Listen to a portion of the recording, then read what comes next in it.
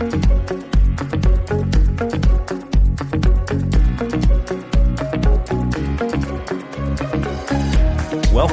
to the Perspectives with Catherine Toon podcast. All right, everybody. This is Catherine Toon, and I'm going to tackle a big issue. It's the paradox of embracing suffering versus glorifying suffering. Suffering's a big issue, and there's lots of different takes on it. And we have, as a church, throughout history, have had a host of different approaches to it. We have been all over the map. And it really is an issue because not one of us is immune from suffering. And we try really hard not to suffer to varying degrees of success. Everybody has their version. And the problem, like pretty much everything else, is we try to understand. And so we tend to end up in ditches. On one hand, we get fatalistic and sort of it's our cross to bear. And we kind of get a martyr complex. And another ditch says, because God is good and God is love and he wants good things for us, that if we just use our faith enough, we will overcome. We just won't have suffering at all. Just be a blissful experience. Those are both ditches because we really do have both things to grapple. It is a paradox because God is good and he is love and he does want good things for his kids. But in this world, you will have tribulation. But cheer up, I've overcome the world. And so there's a way to handle suffering and a way to view suffering where we feel it and we're not shocked that we feel it. I mean, it is, a lot of times when stuff hits us, we really are shocked. And, I'm not condemning that, but, taking a broader view of the issue of suffering, it's a thing that happens as human beings. And we are human beings. God says, in this world, you will have tribulation, but cheer up, I've overcome the world. So there's a way to overcome tribulation. But I would put it to you, it's not always in the place where, wow, if you just use your faith enough, you're going to avoid it all. I just think is La La Land. But using your faith, you do overcome it. And there is a joy unspeakable and full of glory. And on the other hand, we don't want to glorify suffering as this, if you're suffering more, that you're more holy, right? And that's really a Gnostic view that we just, there's the Gnostic version, the Greek Gnostic version, which is if you just live ascetically and deny your flesh, quote unquote, that somehow you're more holy. You're holy because of what Christ did. And that did involve suffering. And, as partakers of the divine nature, there is a suffering that God really does call us to, but it's not a suffering as punishment. It's a suffering as being conformed into the image of Christ. There are things that we want to do. And I'll say flesh. And when I say flesh, I'm not talking about a nature. You have a holy nature because of the finished work of the cross. There is no sin nature.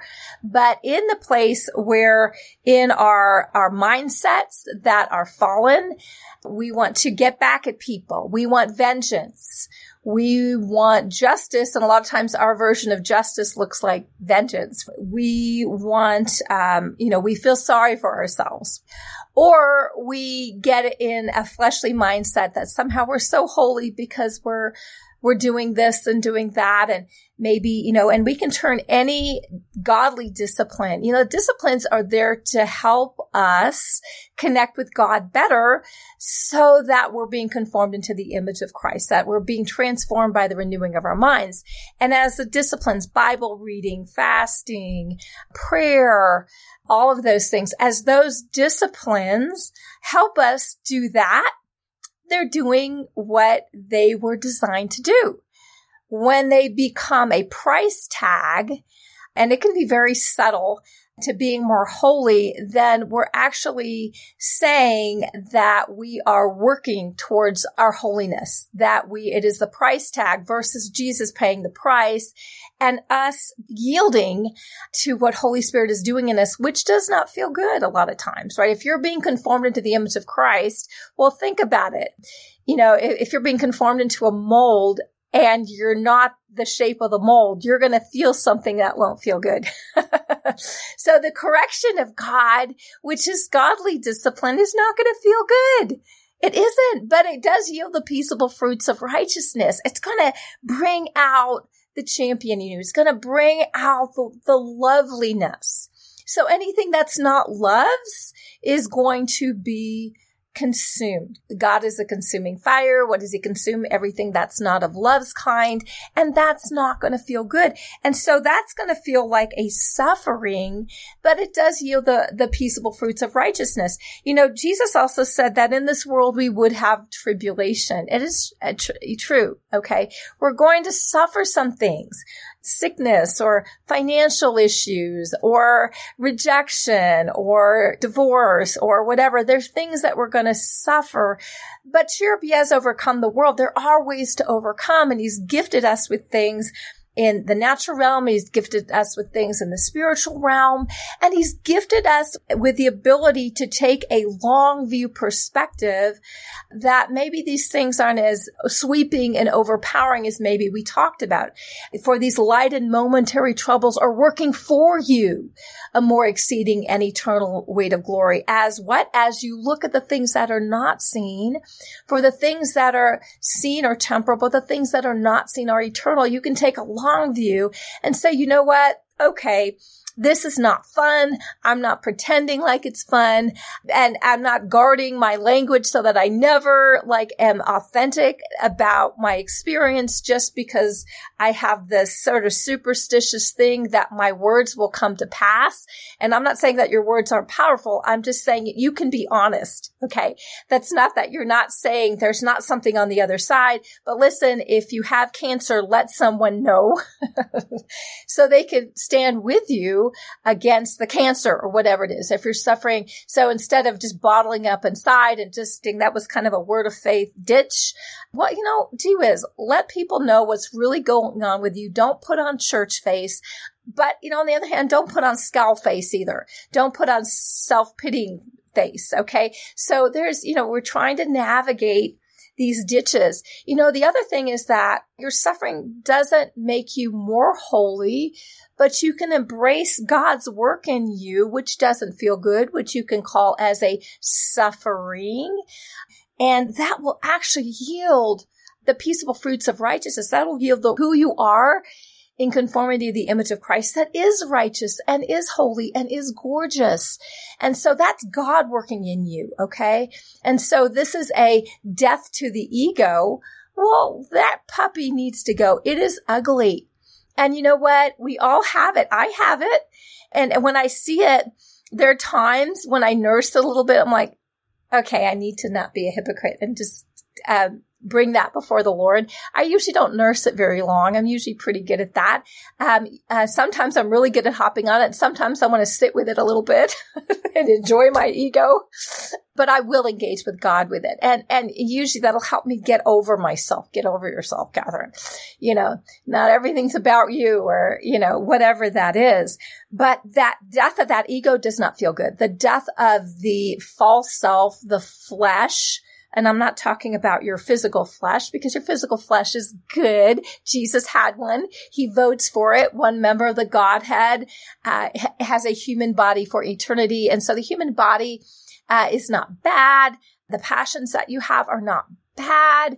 It's lust that is bad. And that's a fallen mindset, the selfishness and the egocentric. It's all about me. We're about other giving love.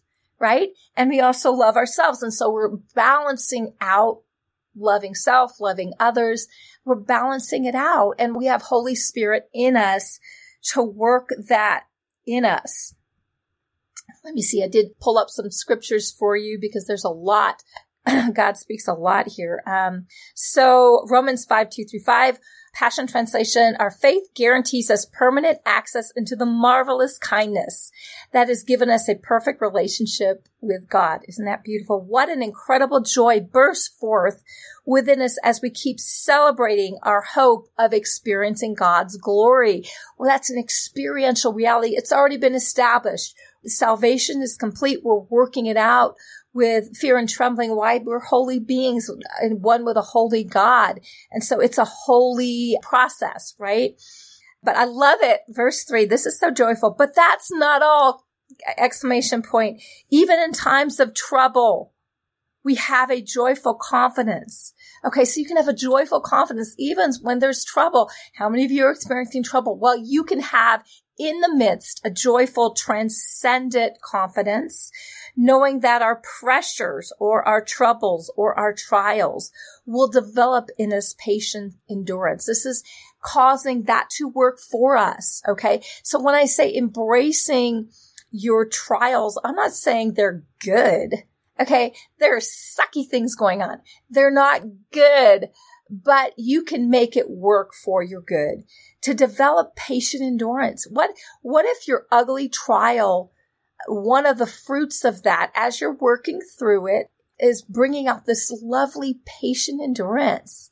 So, someone's talking smack about you on social media. Well, you know what? You don't have to be ugly. Okay, you can endure. And patience, endurance will refine our character, and proven character leads us back to hope. There's a hope that's greater than all this mess. There's a hope that's greater than all the political dynamics, whichever side of the multiple sides of the spectrum you're on. There's a hope that's greater. It's transcendent. And this hope is not a disappointing fantasy. Ding to ding ding. This is real. Your ability to transcend in the suffering, all the crap that's happening is real, because we now can experience the endless love. Oh my God, this makes me so happy, of God cascading into our hearts through the Holy Spirit who lives in us. I'm going to say that again, particularly since I interrupted myself. And this hope is not a disappointing fantasy, because we can now experience the endless love of God cascading in our hearts through the Holy Spirit who lives in us. I love this in the Passion Translation because it gives you such a visual. If His love is cascading in you, no one can take that away from you. Nothing can separate you from the love of God in the midst of your trial. And you can make that trial work for you as you look not at the things which you're seeing. Well, the things that we're seeing, there is a lot of ugly. I mean, as I say, I look at the news, I'm like, okay, I'm getting mad, or I'm getting depressed, or I'm getting fearful. Okay, I'm turning that puppy off, and then turning in, what are you saying, God? Okay, you're saying because this hope is not a disappointing fantasy, because we can now experience the endless love of God cascading in our hearts through the Holy Spirit who lives in you. The Holy Spirit doesn't flit around. Okay, the Holy Spirit is omnipresent in every child of God, which is every person ever born. That's what a child means. You're not a child because you chose your father. You're a child because your father birthed you. And then we get to choose him back. And as we choose him back, he conforms us into the image of Christ, and we grow up as sons and daughters. And that's how we make suffering work for us. I also like, okay, I chose this one because there's so many. 1 John 4:12 through 16, it says, beloved friends. Okay, I love the start of this is because number one, we are as friends, as brothers and sistren, we have relationships. So we are automatically, there's something beautiful here. And we are beloved. Okay. So in your trial, it doesn't mean that God's mad at you. He's not punishing you. Okay. So get that crapola out of your consciousness. Beloved friends, if life gets extremely difficult with many tests, Don't be bewildered as though something strange were overwhelming you. Okay, so in other words, sometimes, let me just help you, we just need to get a grip. Crap, it happens. It really does. And, it's the fact that crap does happen in this world you will have tribulation. Let's not freak. Let's get a grip and say, okay, wow, I guess I'm part of the human experience. Instead, so we kind of get a grip, because a lot of times it's like, this is happening. What's wrong? Right? We're freaking out. Okay. This is our option. So we get a grip. Instead, continue to rejoice. Okay. So we have this ability to rejoice in the midst, to have hope in the midst. In a measure, so you don't have to overdo it. You don't have to be fakey wakey, but there's a level of joy that you can connect with. For you have shared in the sufferings of the Anointed One. Jesus suffered, and this was not a price tag to get holy. It is the process of revealing the holiness that's already there. So this is wow, okay, I'm going to use this suffering for me so I can there's a joy in it.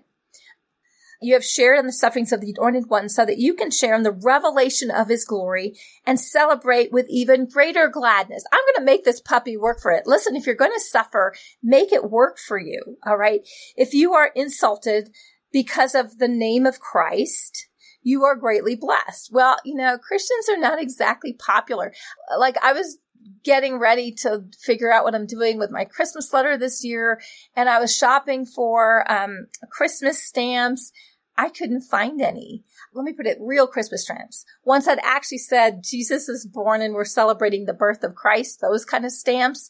Couldn't find a one. There was one that kind of looked weird, that kind of looked like the Queen of Heaven. I'm like, you're freaky looking. I don't like you. Otherwise, we had, Santa stuff and sort of holiday generic stuff or winter stuff. And then all sorts of holidays that are not Christmas. So wow, there's a thing going on. We're not liked right now. And okay, where am I? Sorry. Let's see. If you are insulted because of the name of Christ, you are greatly blessed. We are greatly blessed. This is just a revelation. Wow, there's something operating that's counter that. Now let's not get this martyr complex, but you know what? It means that we are different. And not everybody likes the fact that you're a believer, that you follow Christ. And right now it is not popular. It's not sexy. So what? We're greatly blessed because the Spirit of glory and power, who is the Spirit of God, rests upon you. Now that stamp thing is such a minor form of persecution. It's just kind of a shocker. I've never seen that before. It says, let none of you merit suffering as a murderer, thief, criminal, or as one who meddles in the affairs of others. I like that, thrown in the criminal class. If you suffer for being a Christian, don't consider it a disgrace, but a privilege. Okay, now we're not going to get in that thing of, I'm suffering so much, I'm such a martyr, right? But you're just wow, there's something different about me that these worldly mindsets and the spirits moving behind that, the attitudes and whatever, do not like. Don't consider disgrace, but a privilege to glorify God because you carry the Anointed One's name. In other words, we don't need to compromise. Christmas, I really want to celebrate the birth of Christ, the one who became flesh. So you know what I did for my stamp thing? And this is a mild thing, so I don't want to over dramatize it. But I just bought a bunch of stamps with a heart on it because love came down and was incarnated. Love became flesh and dwelt among us. And so that's what I did for my stamps. So I couldn't find a, Jesus baby one. Well, love became flesh. And that's what I did. But it was noticeable. And you know what? It's wow, there you go. Okay. Maybe, we are suffering some persecution and maybe it'll get worse. Nobody freak. We have a hope. We have a joy. We can cause it to transcend us. Maybe there's just some natural things that we're suffering. Yeah. Stuff in our bodies, or we got COVID, or vaccine, no vaccine, or family members. disagreeing on whether you should get vaccinated. I mean, I'm not sure that we're going to get invited to Thanksgiving dinner because we're not all on board with everything that they believe. And so, well, okay, whatever that is, stuff will happen. But cheer up. Christ has overcome the world. He's in you. You can have that cascading love that causes hope to flourish and causes joy to flourish. And so we get to have that in the midst. That's our transcending ability. So we can embrace the suffering of being conformed into the image of Christ. Wow, that's good for us. It doesn't feel good, but it's good for us. And we like the results. We love the results. It means you're firing on all cylinders, right? It's who you are. And in the place where there's other kinds of suffering because we have a fallen world, we have people who don't like us. We have stuff happen, just natural stuff happen. Okay, we can use that to work out beautiful things in us. We can forgive. We can not take the bait, and we can overcome. This is where we can embrace suffering, but not glorify it as a stair step to glorification, as a work. And we don't take it on as an identity. We're not more holy, but we can let it work. The holiness that's already in us, work it out. That's working out our salvation with fear and trembling.